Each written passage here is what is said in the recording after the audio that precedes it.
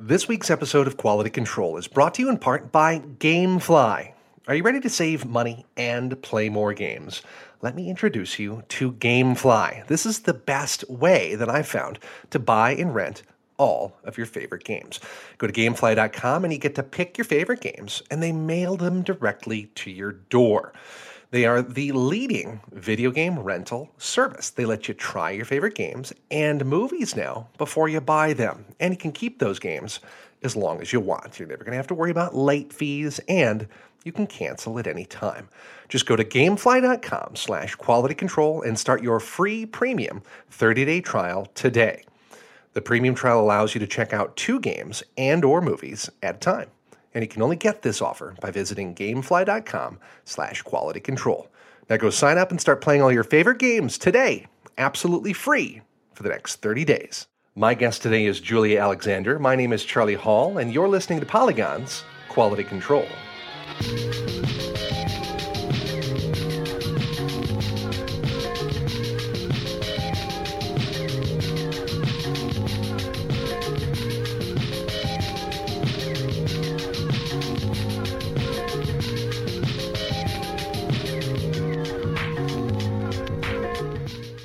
Thank you for stopping by today, Julia. How are you? Good. Thank you for having me. It's always a pleasure to be on Quality Control. Oh, please. It's a pleasure to have you. I am so excited because tonight, Julia, I am going out to see Blade Runner 2049. And I know that you already saw it and you put up our review at polygon.com. And that's what I want to talk about today. No video games for you. I want to talk movies.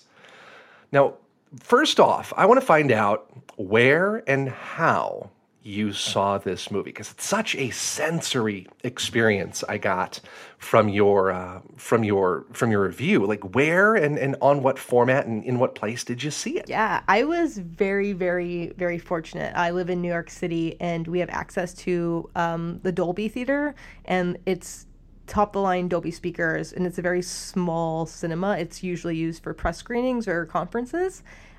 So we saw it, me and a bunch of other critics saw it there. And it's like you said, Charlie, this movie is the type of movie that you need to see Blade Runner 2049 in theaters because of the sound. The sound helps tell the story, and the score, I should say, helps tell the story. And having the best speakers available to hear it in is absolutely instrumental to enjoying this movie. I remember the first time that I saw the original Blade Runner, how strange the key changes were, how strange the tonality was, and then just how it filled my living room, right? I didn't see it in the theaters. I think I was 2 years old when it came out, but I'm really looking forward to this. What makes this score so overpowering? Well, as I said in my review, the first thing that you notice about Blade Runner, and kind of the last thing that you take away from it, is the sound.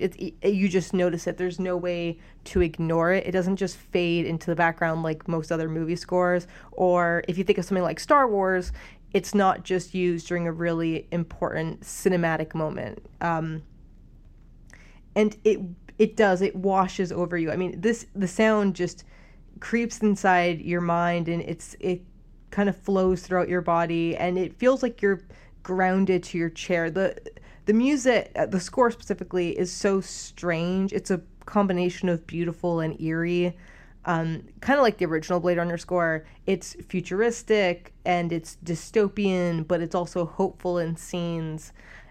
And the most important aspect about the score is that it actually helps tell the narrative story. The score, kind of like a horror movie, kind of helps you understand that, yes, this is a very important moment, and we really need to pay attention to this, or this moment is going to induce a panicky feeling in you, and you're going to feel very anxious, and that is what we're going for. And so you have to be aware of the score, which director Denis Villeneuve really makes it his intention to make sure that you're aware of it, in order to really grasp what's happening. And because Blade Runner 2049, much like Blade Runner, is very slow to an extent, and there's not as much dialogue, having the score operate as a conversation when other people on screen aren't talking, or if there's nothing actually happening on screen, is integral to the movie, not feeling like it's just stationary the entire time. The other thing that you pointed out in your review was just the cinematography and the use of color. But I want to get to that in a moment. But so much of your review, as I read it, was trying to avoid spoilers, and I don't want to get into spoilers because, again, I haven't seen the thing yet. I don't want you to spoil it for me, Julia. But can you set the scene? Like, when and where does 2049 begin, and how long has it been since the original? So yeah, Blade Runner 2049 actually takes place in 2049. It's been 30 years since the original Blade Runner was set in 2019.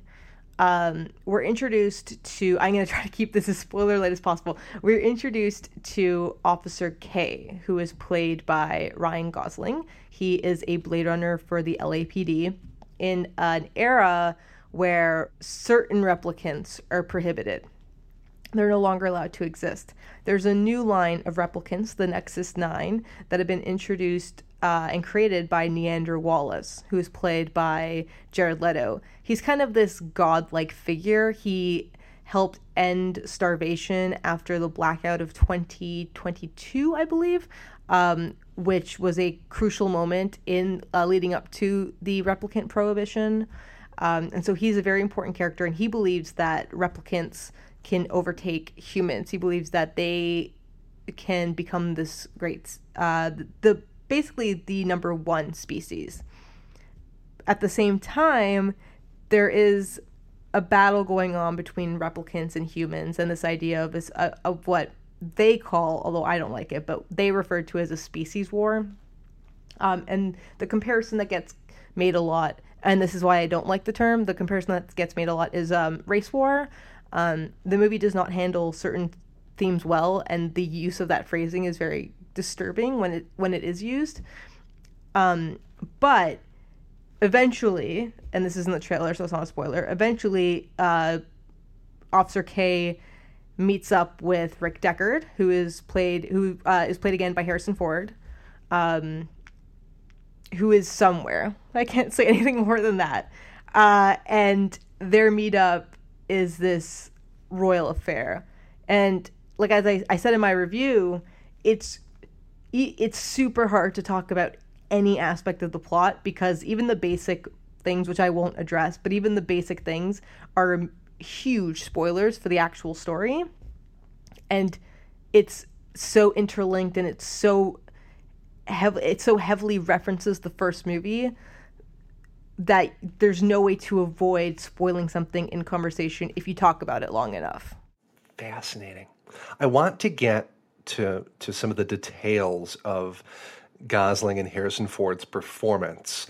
But first, I wanted to have a quick message from another of this week's sponsors. Today's episode of Quality Control is brought to you in part by The Art of Shaving, which was actually founded in New York in 1996. The Art of Shaving has been part of my morning ritual for about a year now, but it's been helping guys look their best for over 20 years. I use all 4 parts of their perfect shave system. I start with the pre-shave oil, then their shaving cream, a badger-haired shaving brush, and I use their aftershave balm. I'm particularly partial to the sandalwood and cypress, but I also do appreciate the odd suede as well. Now, The Art of Shaving offers a convenient replenishment service now, and it allows you to save on your favorite products while never having to worry about running out. Quality Control listeners are going to receive 15% off their first order if they would like to try The Art of Shaving, and they're going to get free shipping.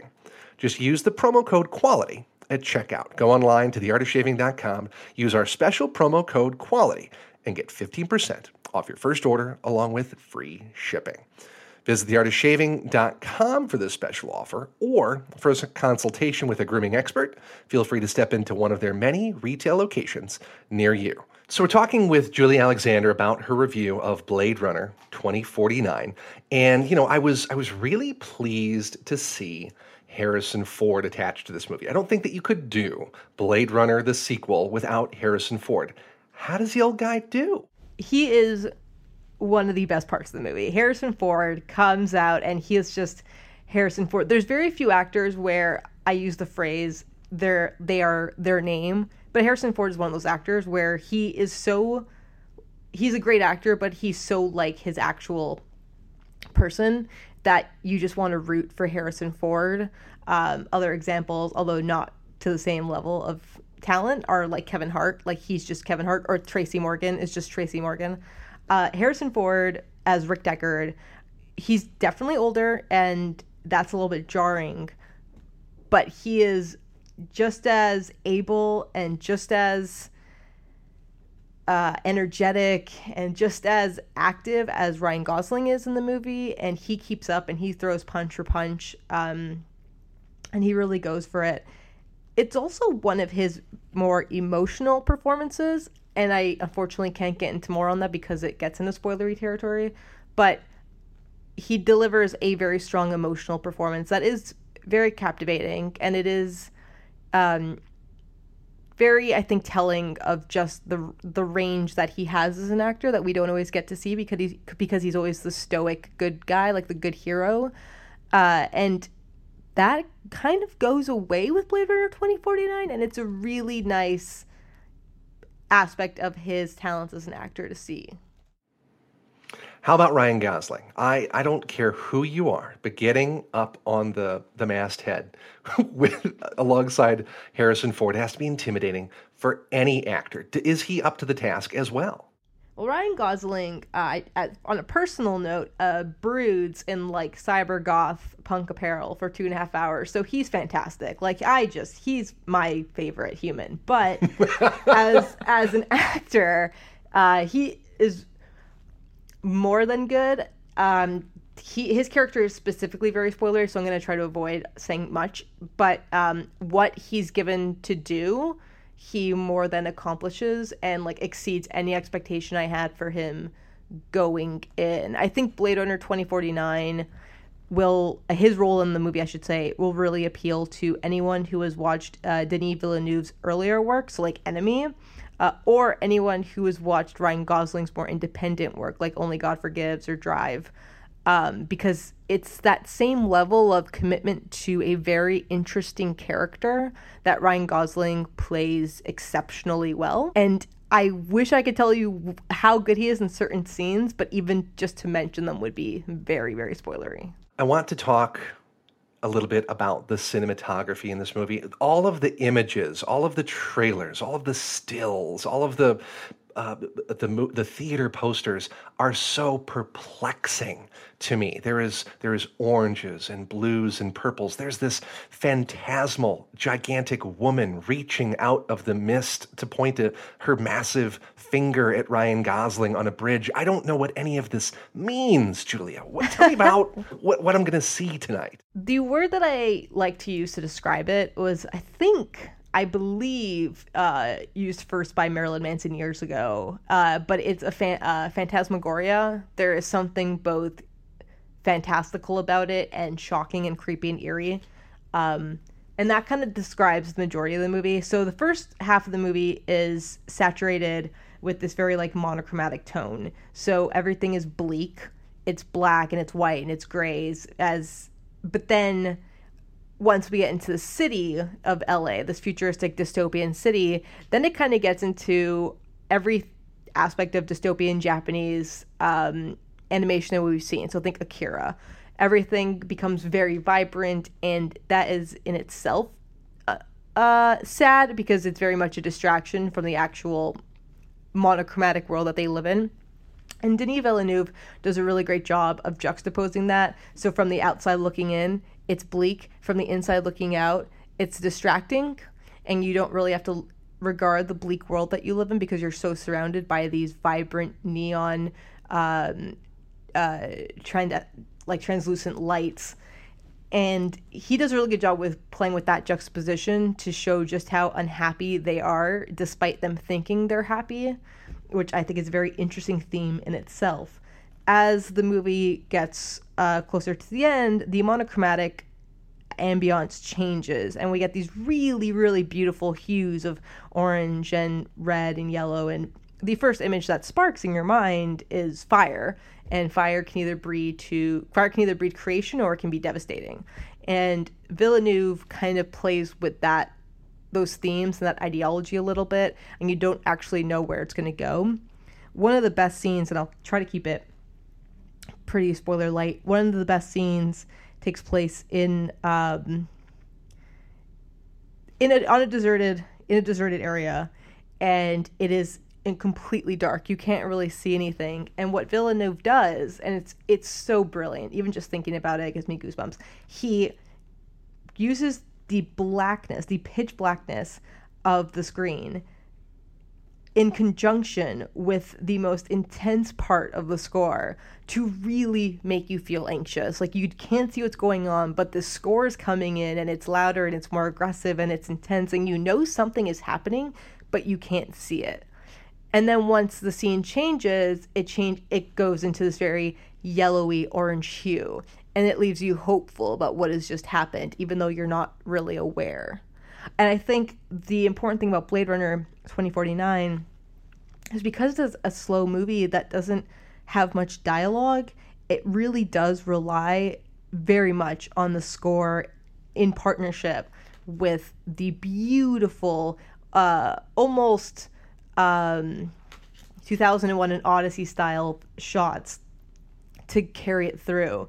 And that is what happens. You watch this movie and the narrative might be its weakest part, but that almost doesn't matter because you are watching these stunning images set to this very, very captivating score for 2.5 hours. And it's an incredible experience.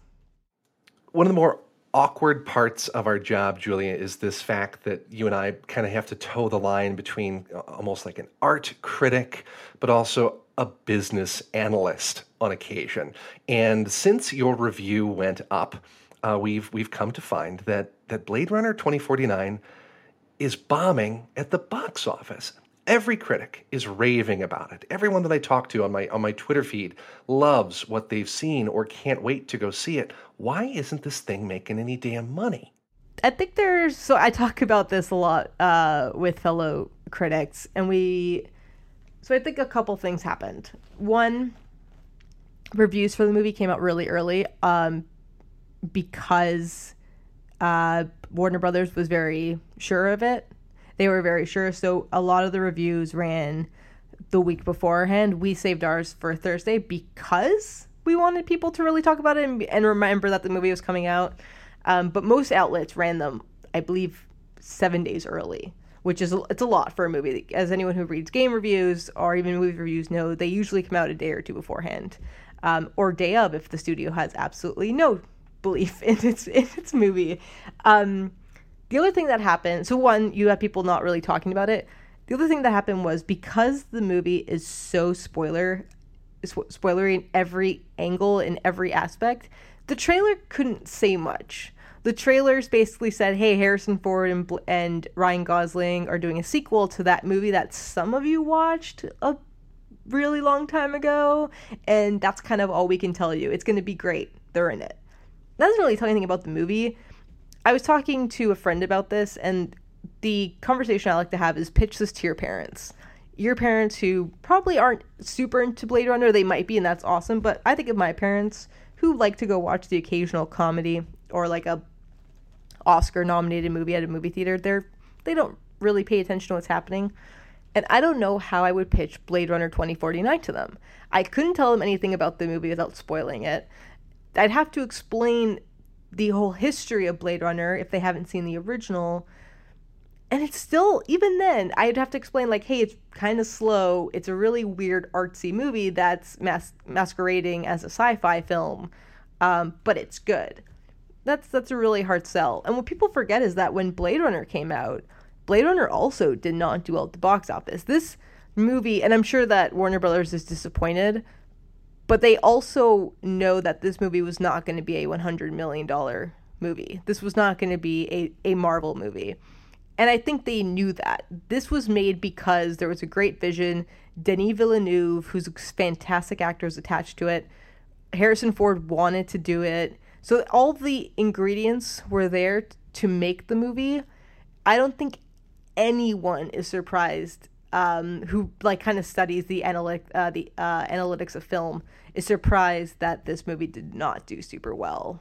Well, the original turned into a cult classic. As you, I believe, say in your review and some of the other things that you've written, it took people a few years even to really discover the film and to fall in love with the film. Perhaps the same happens here, and it has a long life on Blu-ray and other medium going forward. But, to repeat, it's best experienced in person in the theater. Anything else that you would recommend folks do before they go in and see the film? Is it necessary to rewatch the original? Would that be a good idea? I always think it's a good idea to rewatch the original. To put that into perspective, if I am going to review an Avengers movie for Polygon, I watch as many of the Marvel movies as I can beforehand, just because there's so much that you have to take in. And with Blade Runner, although there aren't as many movies, Blade Runner, the level of kind of knowledge and data that's given to you is a lot to take in. And so I definitely think it's worth it to revisit just to refresh your mind. I also think, and I don't normally promote this because I don't normally promote marketing, but there were 3 short films that were released before Blade Runner 2049 came out. One of them examined 2048, so the year just before the movie takes place. One of them examines 2036, which is a very important year. It's the year that Neander Wallace, who I mentioned earlier, it's the year that he introduces the Nexus 9 replicants and talks to the government essentially about prohibition. And the third one, and the most important one in my opinion, is the anime, which was directed by Cowboy Bebop's director, whose name I'm forgetting at the moment. What? I didn't know there was an anime. Yeah, it's about 14 minutes, is what the longer short, but it examines the EMP explosion of 2022. And this led to the Year of Darkness. This led to Replicant, this led to the archival libraries being deleted. There was no more information about replicants, and that allowed many of them to get away. That in particular is super important, not just for understanding the movie, but really empathizing with what is happening. The shorts are done so incredibly well. The first 2 are directed by Luke Scott, who is Ridley Scott's son. It's in conjunction with the movie. Essentially, and Luke Scott told Polygon this, we talked to him about it, and I think he is 100% right about this.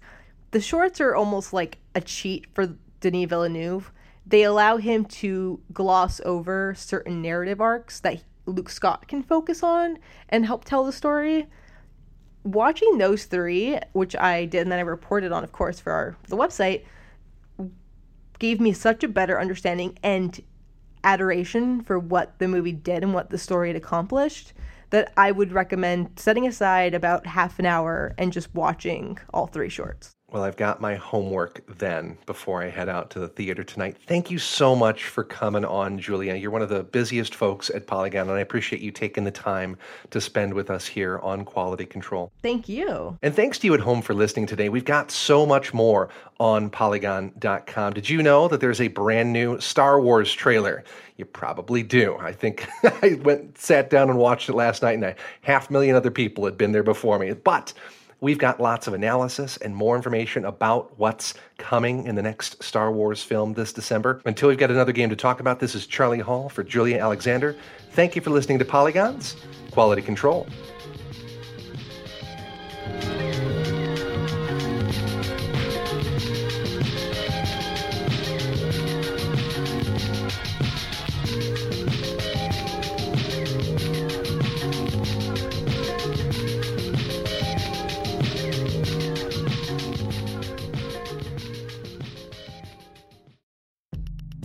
You're listening to the Vox Media Podcast Network.